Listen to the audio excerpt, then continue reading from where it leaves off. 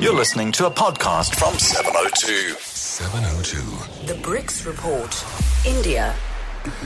And indeed, joining us on the line, Anjana Pasrika, who joins us from New Delhi. Anjana, good morning.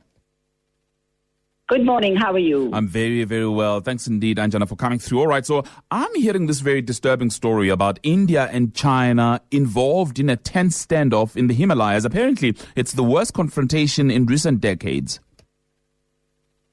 Yes, absolutely. You know, this face-off began last month when Indian troops obstructed the Chinese from building a road on a Himalayan plateau.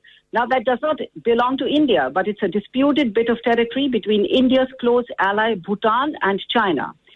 So this is a very strategic strip of land that connects India to its northeast, and New Delhi fears that Chinese presence in this area would make it very vulnerable. Now, both sides are asking each other to back off. You know, there are troops standing there. China says the land does not belong to India, so its soldiers have no business there. India says China should not change the status quo. It should go back to what it was a month earlier. And, you know, it's already 30 days have passed, but there is no diplomatic solution in sight. And that's worrying. Both countries fought a war in 1962. Their borders are still disputed. They have had several standoffs in the past, but definitely this is the most serious. And as of date, no one really knows how it will be resolved or how it will pan out. Wow, that sounds very, very serious. I also believe that India has a fast-growing robotics industry. Has this raised fears of job losses at all? Yeah, you know, of course, robotics and artificial intelligence is the new buzzword, but then there are definitely huge fears that they could replace humans in many areas sooner than we expect.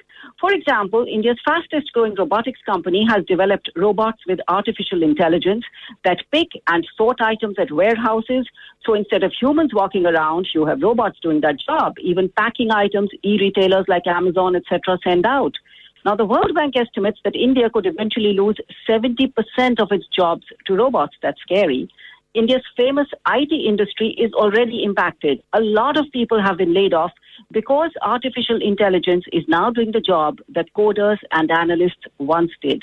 And what people say is because even the cheapest labor will not be cheaper than robots, it will also displace labor in construction, low-end jobs in agriculture and in factories. That is a big concern for a populated country like India.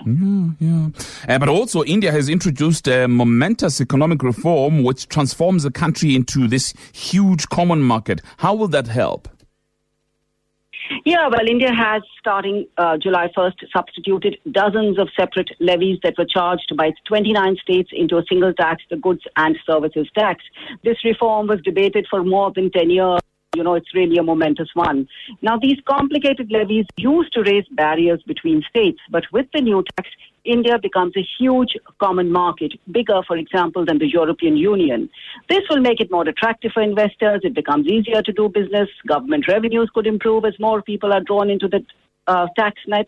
But of course, as with all good things, there are two sides to the coin. The transition could be rocky.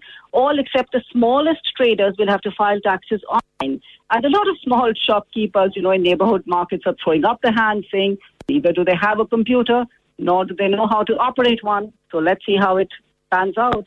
Wow. All right, Anjana, I must thank you very much for coming through this morning. Anjana Pasrika, Voice of America correspondent in the South Asia Bureau. Thanks indeed with the Brics Report.